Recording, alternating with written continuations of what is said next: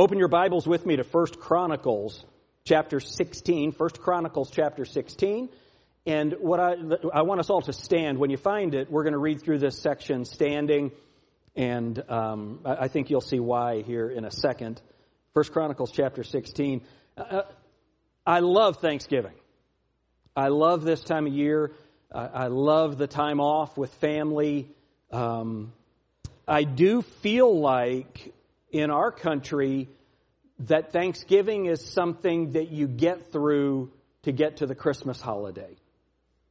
And I understand that the holiday of Thanksgiving is not found in the Scriptures, but the attitude certainly is. The command certainly is. And so when you find 1 Chronicles 16, I want you all to look up here at me when you have found that. And I want to challenge you about something before we begin reading. Number one, did you prepare yourself for worship today? Did you prepare yourself? Have you begun with an attitude of prayer? Did you come today? Did you gather today in the meeting house to worship God? Or is this your religious thing that you do on Sundays? You know that you can be both. Your religious thing, and there's nothing wrong with having your religious thing that you do. We do have our religious traditions, and there's nothing wrong with those.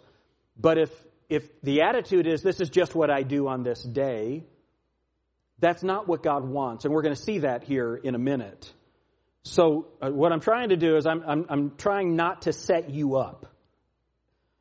So let's come to the Scriptures right now with an attitude of thanksgiving. So before we read, let's go to the Lord in prayer and ask Him to attune our hearts to a heart of thanksgiving. Lord, we get so wrapped up in the world, and you know that I do, and our lives can become difficult with cares of work, cares at home, physical cares, emotional cares, family and relationships. And so many of those things can be pressing down on us that it becomes difficult to be thankful. But Lord, you've given us so much to be thankful for. So Father, today as we focus on your word, I pray that you can help us to approach this text right now with a thankful heart. And Lord, help us to learn some things about Thanksgiving today. In Jesus' name, amen. Look with me in verse 7. Then on that day, David delivered first this psalm to thank the Lord into the hand of Asaph and his brethren. Give thanks unto the Lord. Call upon His name. Make known His deeds among the people. So, make known His deeds among the people. So, if we were looking at our 10 words from Psalm 119, make known His deeds unto the people, which word would we use there? Precepts. Those things that we are to talk to others about. Okay, so let's go back. Give thanks unto the Lord. Call upon His name. Make known His deeds among the people. Look at verse 9. Sing unto Him. Sing psalms unto Him. Talk ye of all His wondrous works. One of the issues with modern Christian music that I struggle with, much of it is about how hard my life is. A lot of the Christian music is about me, when the Bible tells us to sing about Him and what He's done for me, what He's done for us as a church, what He's done for the world, what He's going to do, what a day that will be when we see Him again. Amen? Sing unto Him, sing psalms unto Him, talk ye of all His wondrous works. Glory ye in His holy name. Let the heart of them rejoice that seek the Lord. Seek the Lord and His strength. Seek His face continually. Remember His marvelous works that He hath done, His wonders and the judgments of His mouth. O ye seed of Israel, His servant. Do you see that? Israel, His servant. Ye children of Jacob, His, what are those next two words? Home builders class. Don't forget that. We'll be coming back to it maybe next week. His chosen ones. He is the Lord our God. His judgments are in all the earth. Be ye mindful always of His covenant, the word which He commanded to 1,000 generations, even of the covenant which He made with Abraham, and of His oath unto Isaac, and hath confirmed the same to Jacob for a law and to Israel for an everlasting covenant, saying, Unto thee will I give the land of Canaan, the lot of your inheritance. When ye were but few, even a few, and strangers in it, and when they went from nation to nation and from one kingdom to another, he suffered no man to do them wrong. Yea, he reproved kings for their sakes, saying, Touch not mine anointed, and do my prophets no harm. How many of you think that God does not want people to mess with his people? Amen. And so David he's leading the people in thanksgiving. Look at what it says in verse 27. Glory and honor are in his presence. Don't miss that. Glory and honor are in his what?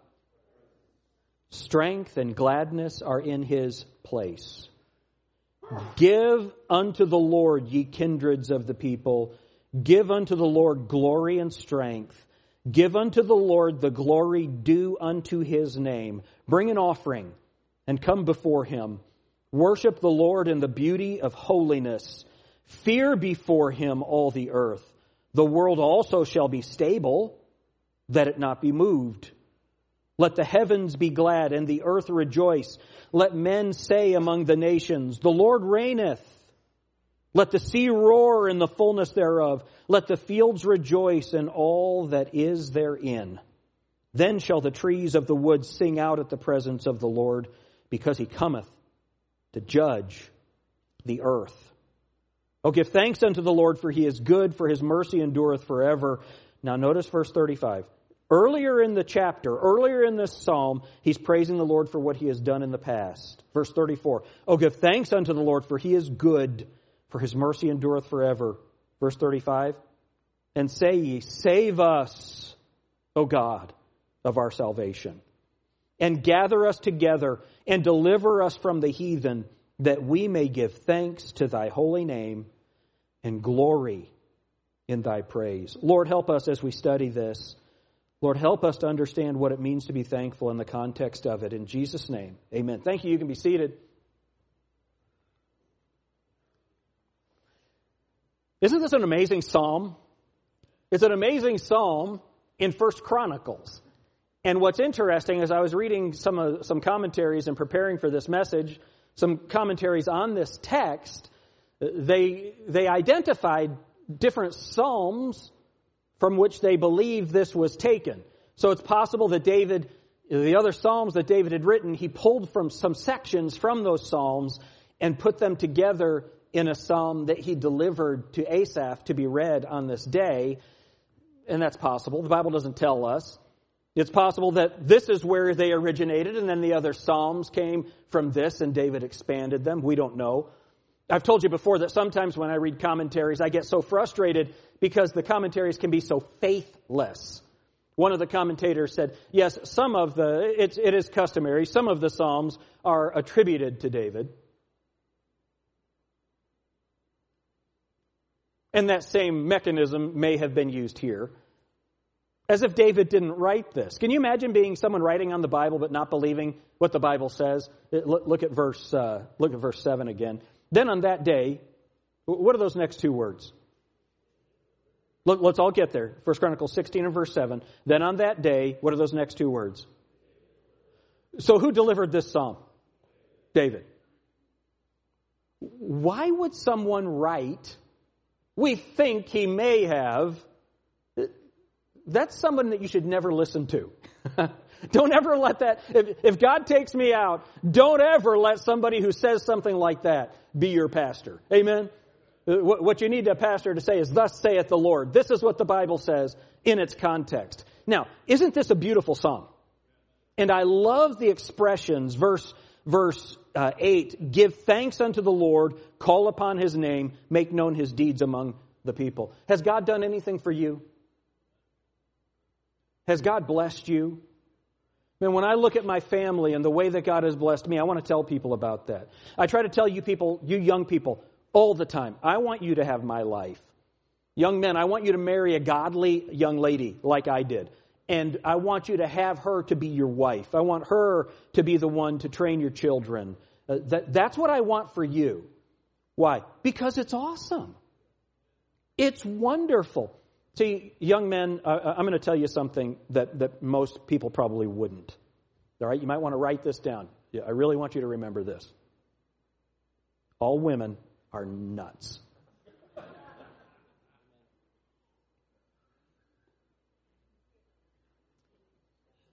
This is a true saying. Who can bear it? And I'm just telling you, you're going to find that out. This is why you want a saved one. And one that's not only saved, but one that yields to the Holy Spirit of God. And all the women said, yeah, you know. And listen, young ladies, I'm going to tell you something that everybody will tell you. All men are oblivious. They're domestically blind. Honey, where's the milk? And all the ladies said, it's right in front of you. Honey, where'd you put the peanut butter? This next to my shoes. I'll do some counseling for you guys later on. Let me just tell you, people are broken. They're weak. They all have needs. They all have struggles. But when the Spirit of the Lord is there, everything is better. And what I know is my home is blessed because there's a man that desires to serve the Lord. There's a lady that desires to serve the Lord. And we love each other. And that makes our home wonderful. And it's not because Jim and Laura are there. It's because the Lord is there. And I want you to know that. When God builds a house, it's a good thing. What are we doing? We're talking about the deeds that the Lord does. We're making known His works. We talk about those things. Boy, so much more that I want to say. Look at the next verse. It says in verse 9, sing unto Him, sing psalms unto Him, talk ye of all His wondrous works. Glory ye in His holy name. Let the heart of them rejoice that seek the Lord. Seek the Lord and His strength. Seek His face continually. Remember His marvelous works that He hath done. Remember, we talk about this. Allow the past to inform the present. Whatever you're in right now, remember God has never forsaken you. Amen? So this is a beautiful psalm, and he's challenging the people to come before the Lord. But we really need to understand the context. So do this. Keep your place here. Get 1 Samuel chapter 4. When you get 1 Samuel chapter 4, come back to 1 Chronicles 16.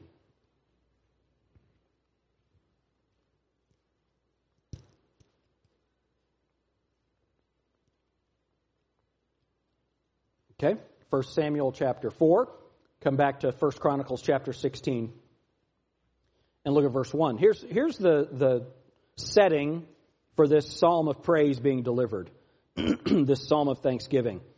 So they brought the ark of God and set it in the midst of the tent that David had pitched for it, and they offered burnt sacrifice and peace offerings before God. So what has happened? The ark of the covenant has come back to Jerusalem. What does the Ark of the Covenant represent? The presence of God. The presence of God. And remember what Jesus Christ said to us, where 2 or 3 are gathered together in my name, there will I be in the midst of them. So how many of you believe that the Lord is with us right now? You believe that? Wouldn't it be a good idea to be acknowledging Him in our minds as we're worshiping? As we're listening to the preaching, as we're studying God's Word? God is here with us. God the Holy Spirit, Jesus Christ, in the presence of in the person of His Holy Spirit, is here with us right now. God the Father is watching our worship. Remember, there's a song or something I saw, for the audience of one. You're not the audience for me. You are my hearers, but the audience is God, and we are all participants in this. Amen? Isn't it good for us to be reminded of that? That we have a responsibility, we have an obligation here as we're here. And so the context is they had brought the Ark of the Covenant back. Go to 1 Samuel in chapter 4, and I want you to see what had happened. Now, young people, I want you to all be looking at this. We're going to read a pretty long passage of Scripture here.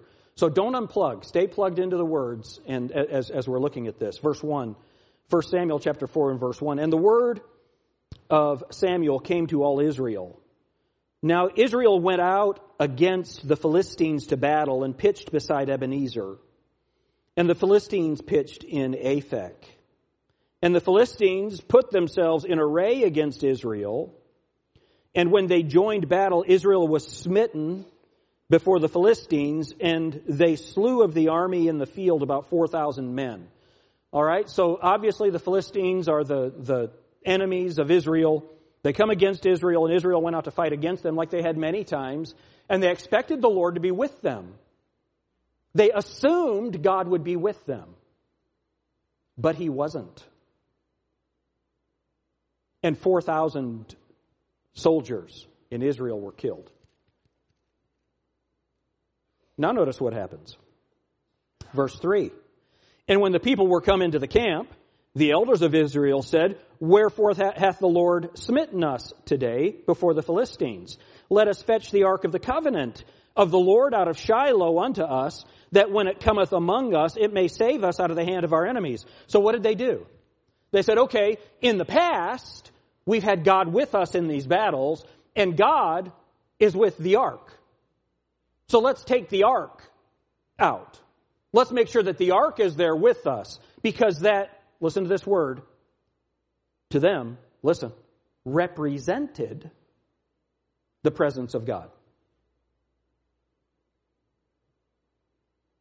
Is the ark the presence of God? No.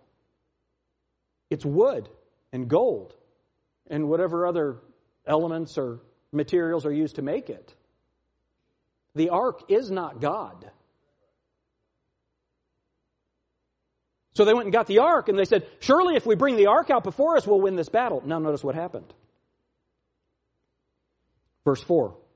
So the people sent to Shiloh, that they might bring from thence the ark of the covenant of the Lord of hosts, which dwelleth between the cherubims, and the two sons of Eli, Hophni and Phinehas, were there with the ark of the covenant of God. Now, I want you to mark those two names, Hophni and Phinehas. Hophni and Phinehas. They play an important part in this event. Verse 5. And when the ark of the covenant of the Lord came into the camp, all Israel shouted with a great shout, so that the earth rang again. Man, their worship was amazing. When the people saw the ark of the covenant, which, what's the word that we're using? It's not God, it what? It represented God.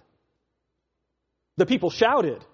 And their shout was so great that it scared the Philistines.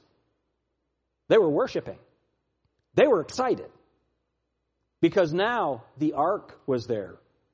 And now they were going to win. Green Hornet's ring was there. Green Hornet? Green Lantern. Green Hornet didn't have a ring. He had Cato. How many of you have no idea what I'm talking about? Okay. Nathaniel knows.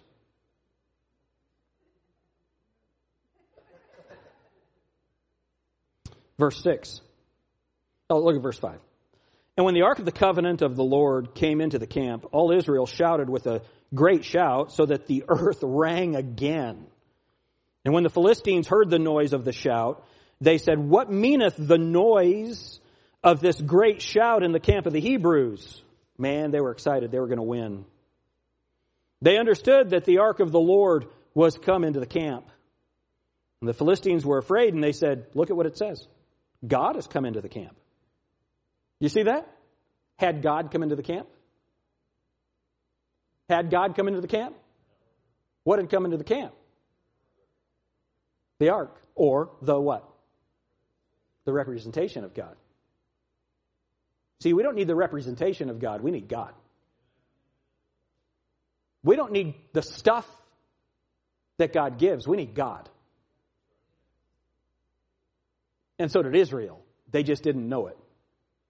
And look what happens. Verse 8, woe unto us! Who shall deliver us out of the hand of these mighty gods? See, they don't understand. These are the gods that smote the Egyptians with all the plagues in the wilderness. Be strong and quit yourselves like men, O ye Philistines, that ye be not servants unto the Hebrews, as they have been to you. Quit yourselves like men and fight. And the Philistines fought, and Israel was smitten, and they fled every man into his tent. And there was very great slaughter, and there was a very great slaughter, for there fell of Israel, look at this, 30,000 footmen.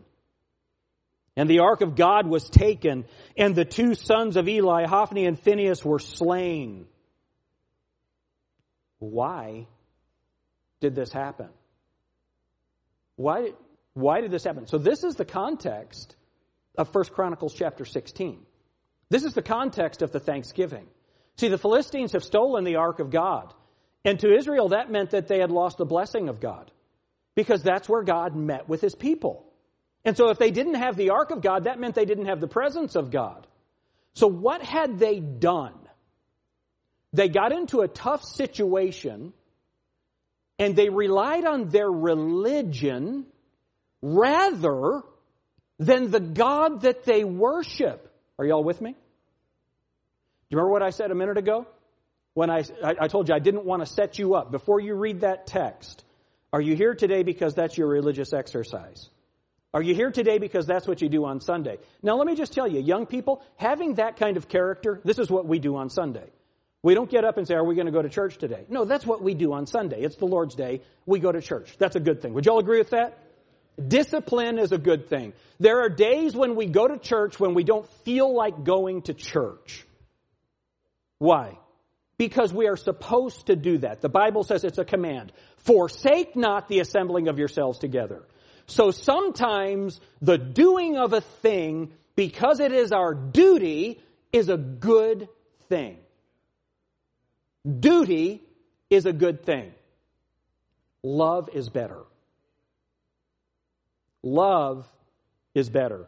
We all have experienced that. When we feel like our spouse is doing something for us out of duty, we still appreciate that it's being done, but it means so much more when we know they're doing it out of love.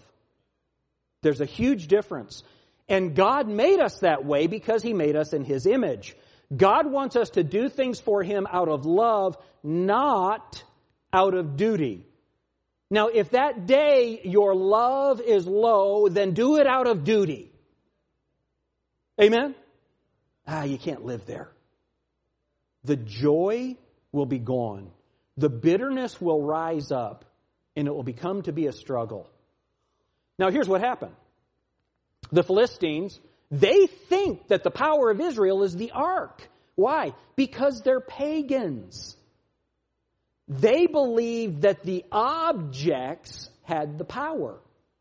And so the ark had the power to them. What did it have the power to do to them? They brought it to Ashdod, and they put it in the house, in the temple of their god Dagon. And the next morning they came back in, they opened the door, and Dagon, their idol, was on its face before the Ark of the Covenant. I love that. It is so cool. They set it back up. They came back the next day, and it was on its face. But not only was it on its face, but its head and hands were cut off. And you know what the Bible says? They went back not into the temple. Listen, forever. They didn't do it.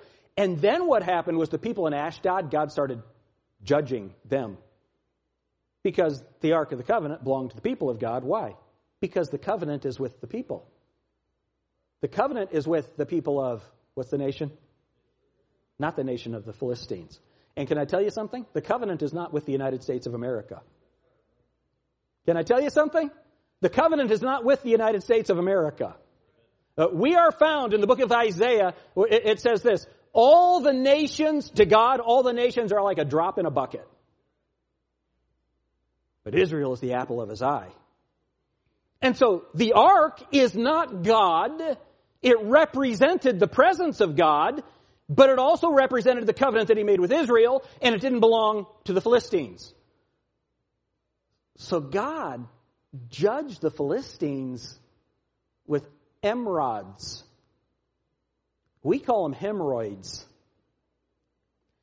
And they were so bad, all the men got hemorrhoids.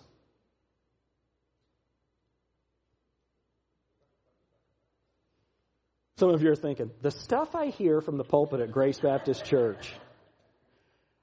And this is before Preparation H. And listen, they were so bad they died. I don't know of much worse you could die of. They died of hemorrhoids. And apparently God also infested their cities with mice. Nasty.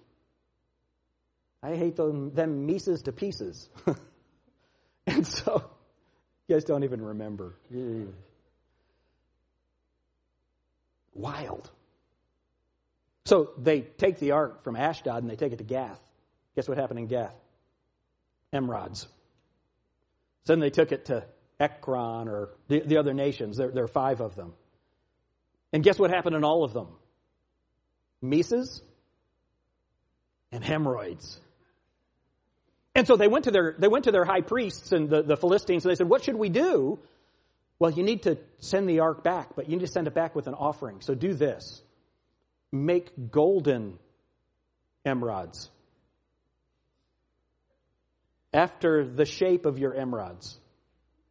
Or enrods. I don't remember. Doesn't matter. Gross. And they did. They made golden hemorrhoids. And then they also made golden mice. It's in the Bible. I'm just telling you the story of what happened. And they sent the ark back with these milk cows, and they sent them back. Or sent it back. And it got to the coast of Israel, and they were so excited that the ark was there. And about 30,000 people came to see the ark, and God killed them all. They're not supposed to look at the ark.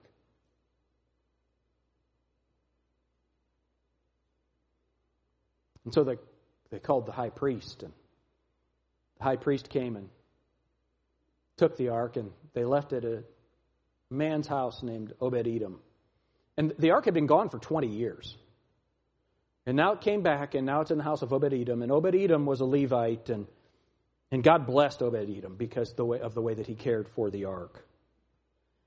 And then a bunch of men decided, and David, the king, they said, hey, let's bring this ark back. Let's do it. And so they had a great celebration, and they had all the music, and they had all of the worship, and they put the ark on a new cart. Y'all remember what happened? And the ark, or the cart hit a bump, and it started to fall, and one of Obed-Edom's sons grabbed it. I believe he was Obed-Edom's son. But anyway, a guy named Uzzah, he reached out to settle it because he didn't want it to fall. And when he touched it, God killed him. Well, that'll mess up your celebration real fast. Why did this happen? Look at 1 Samuel. We're looking at the context of Thanksgiving. I lost my Bible. I'm Josiah. I found the word of the Lord.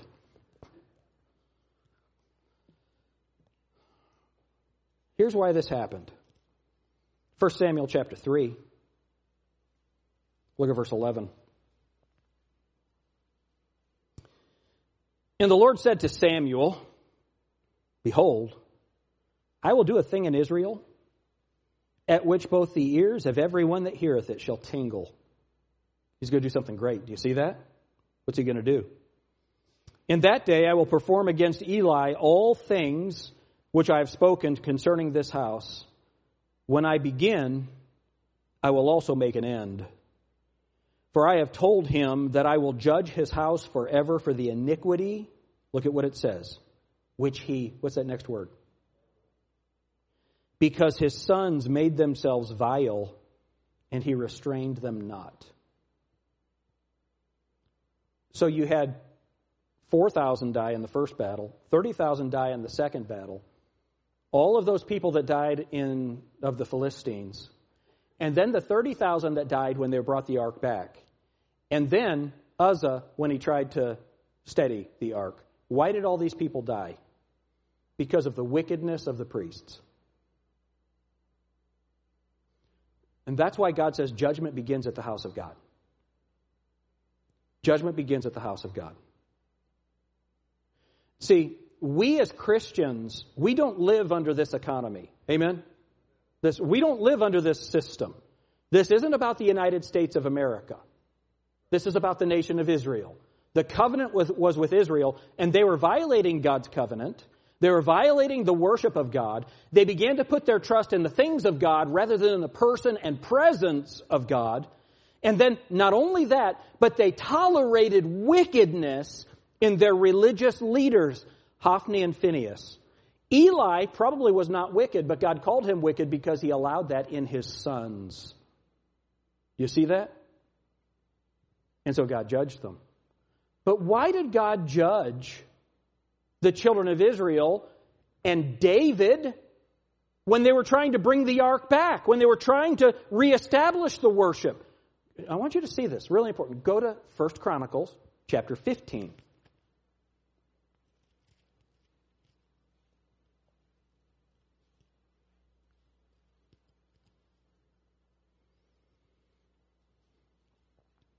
This is the second time they're bringing the ark back, which was the occasion of the psalm in chapter 16.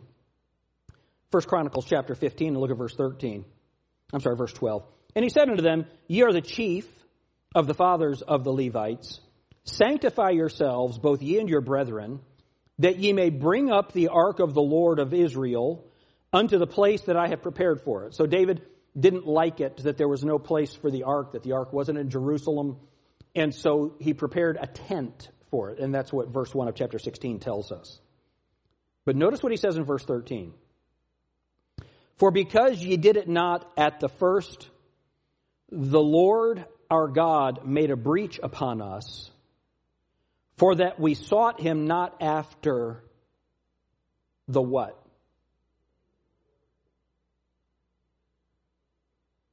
Is that interesting? You see, God not only cares that we worship him, God not only cares that we honor him, God not only cares that we do religious things, he cares that we do it in the right order.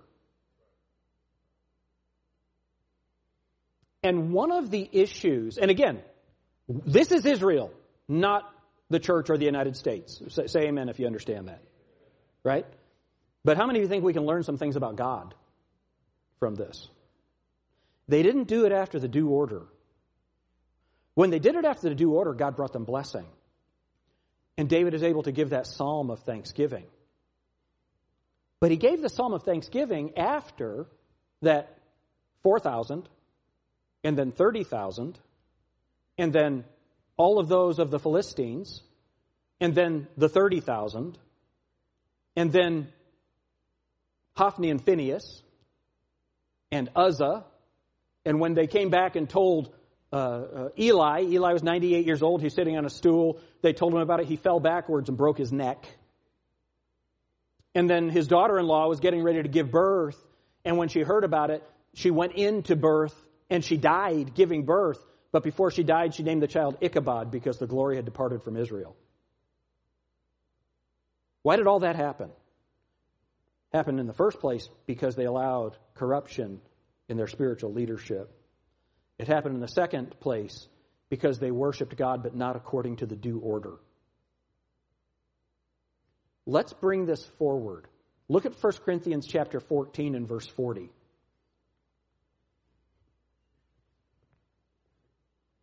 1 Corinthians chapter 14.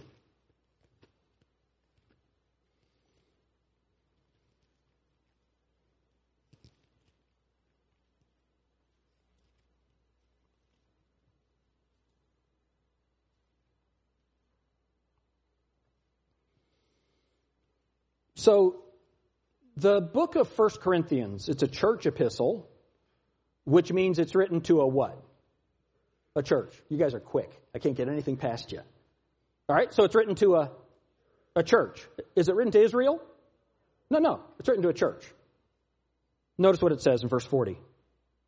Let all things be done decently, and in order. Look at 1 Corinthians chapter 11. See, 1 Corinthians is God's book of divine order. 1 Corinthians chapter 11, verse 1. And somebody's here thinking, this is the weirdest Thanksgiving sermon I've ever heard. Hemorrhoids. 1 Corinthians 11 and verse 1. Be ye followers of me, even as I also am of Christ. Do you see there's an order there? How many of you see there's an order there? All right. Now I praise you, brethren, that you remember me in all things and keep the ordinances as I delivered them to you. So our ministry has to be done decently and in order. Is that right? Remember, judgment begins at the house of God.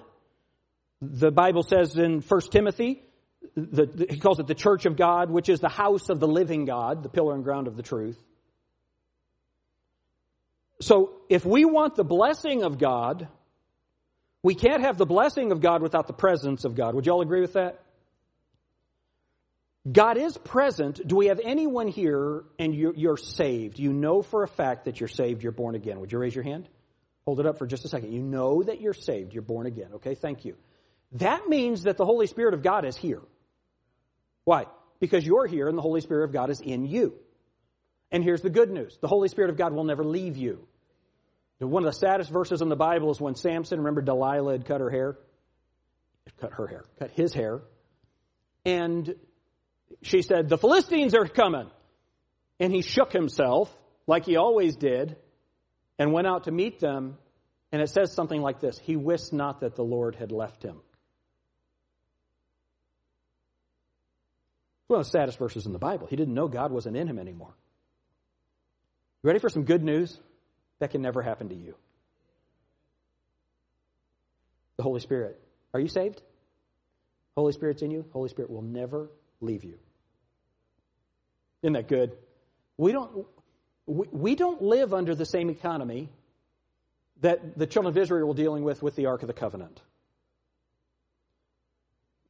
But let me ask you this question. Has God changed?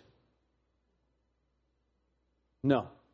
Does God still expect righteousness, holiness, and due order from the leaders of His church? Who are the leaders of the church? Well, obviously the pastor. Obviously the deacons. So you all need to make sure that your pastor is holy.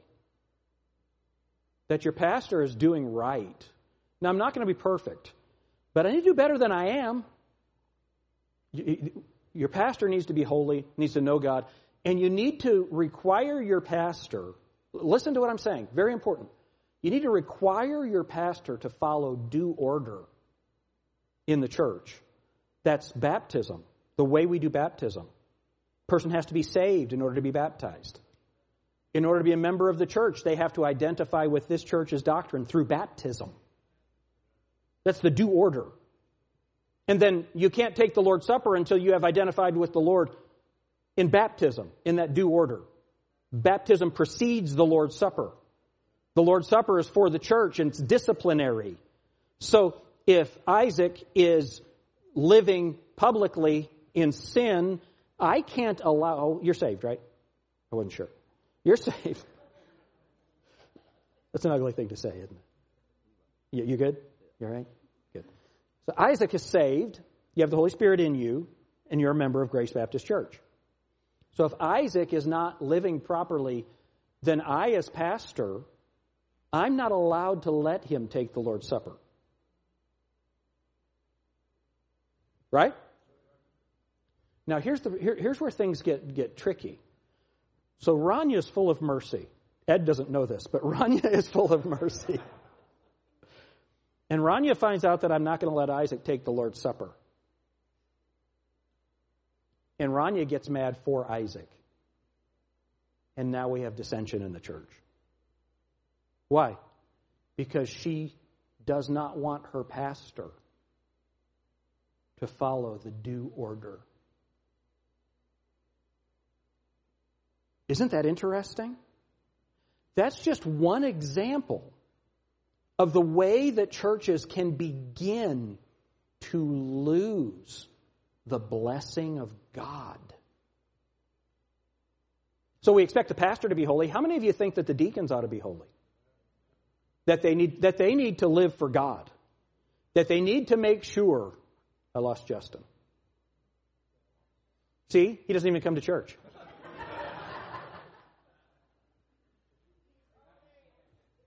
Right there. That black shirt, that's representing the blackness of his heart.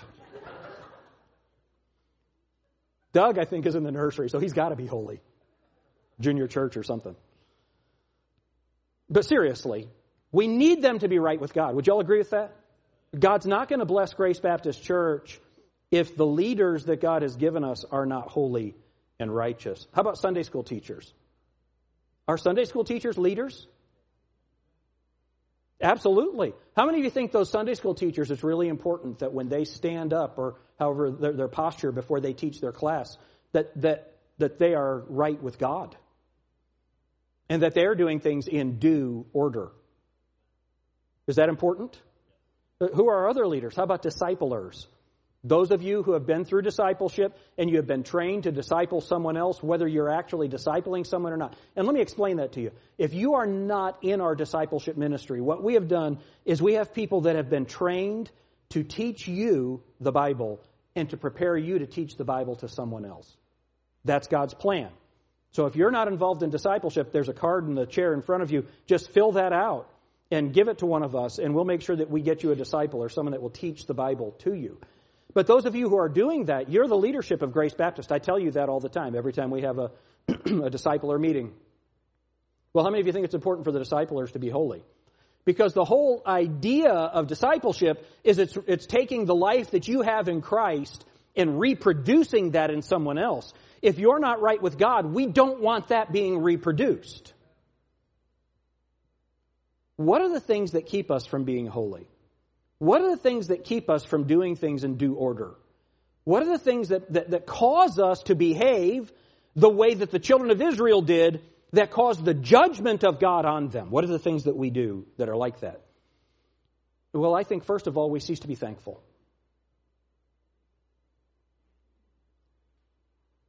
And I'm not just saying that because today is our Thanksgiving service.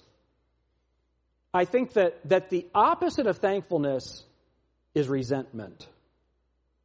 Is that fair? Would you all agree with that? The opposite of thankfulness is resentment. Why do we become bitter and resentful? Why do we do that? Because we don't get something that we think we should have. Because someone treats us in a way that we don't think they should have. And it's possible that they shouldn't have treated us that way. But our perception is that we feel like someone has mistreated us. We become resentful. We don't forgive. We think maybe that we should get a promotion that we don't get. We think that we should have something that we don't have. We think that someone gets credit that we don't get. We think that those things start happening. Children, you can become resentful of Christianity because of something your parents say to you or do to you. And those of us who grew up in Christian homes, what we come to realize is our parents were not perfect. But the heartbeat of my parents, even though they were not perfect and made a lot of mistakes, I know that their desire was to have a godly home and to honor the Lord. I know that.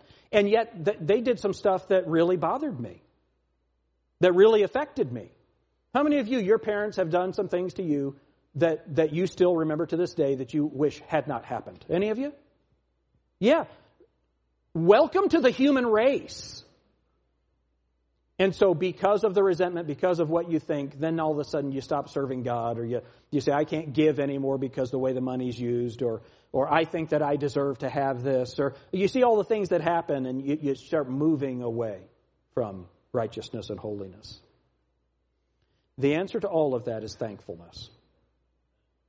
So now let's go to 1 Chronicles 16.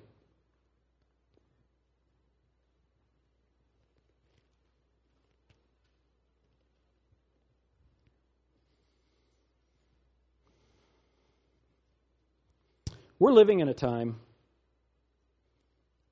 of genuine upheaval in our nation. We don't know who our president is going to be. I don't have any doubt that the election was corrupted. I don't have any doubt about that. But we stood by while our CIA did that in Argentina and in Venezuela. And we have stood by while our nation has done that.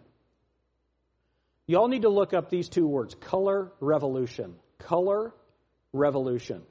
They overthrow nations through violent demonstrations and corrupt elections. Does that sound familiar?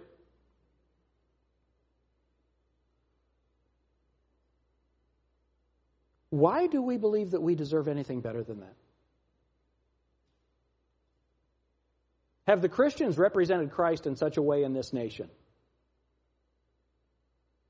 that we deserve better than that? Now, I'm still praying for mercy. What is mercy? It's getting something you don't deserve. We don't deserve to be freed from the socialism and the authoritarianism that is coming. We don't deserve to escape that, but I'm still asking for mercy. Amen? But in the meantime, what are we supposed to do? Let's look at 1 Chronicles 16. Verse 8, give thanks unto the Lord, call upon his name, make known his deeds among the people. Sing unto him, sing psalms unto him. Talk ye of all his wondrous works. Glory ye in his holy name. Let the heart of them rejoice that seek the Lord. Seek the Lord and his strength. Seek his face continually. Remember his marvelous works that he hath done, his wonders and the judgments of his mouth. Look at verse 30, verse 29. Give unto the Lord the glory due unto his name.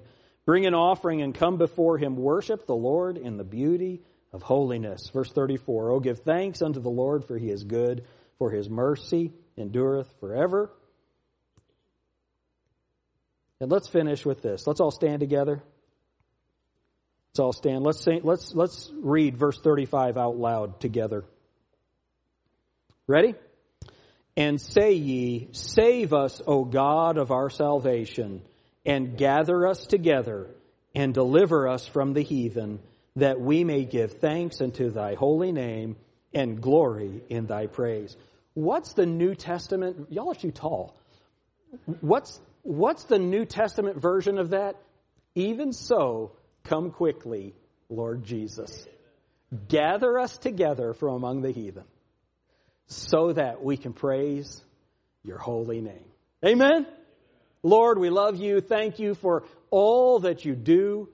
Lord, help us to recognize that as Israel had done, that our religious leaders have let us down.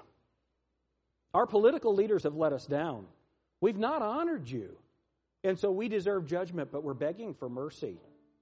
But the ultimate mercy will be when you come and take us out of this world. So, Lord, we say, even so, come quickly, Lord Jesus.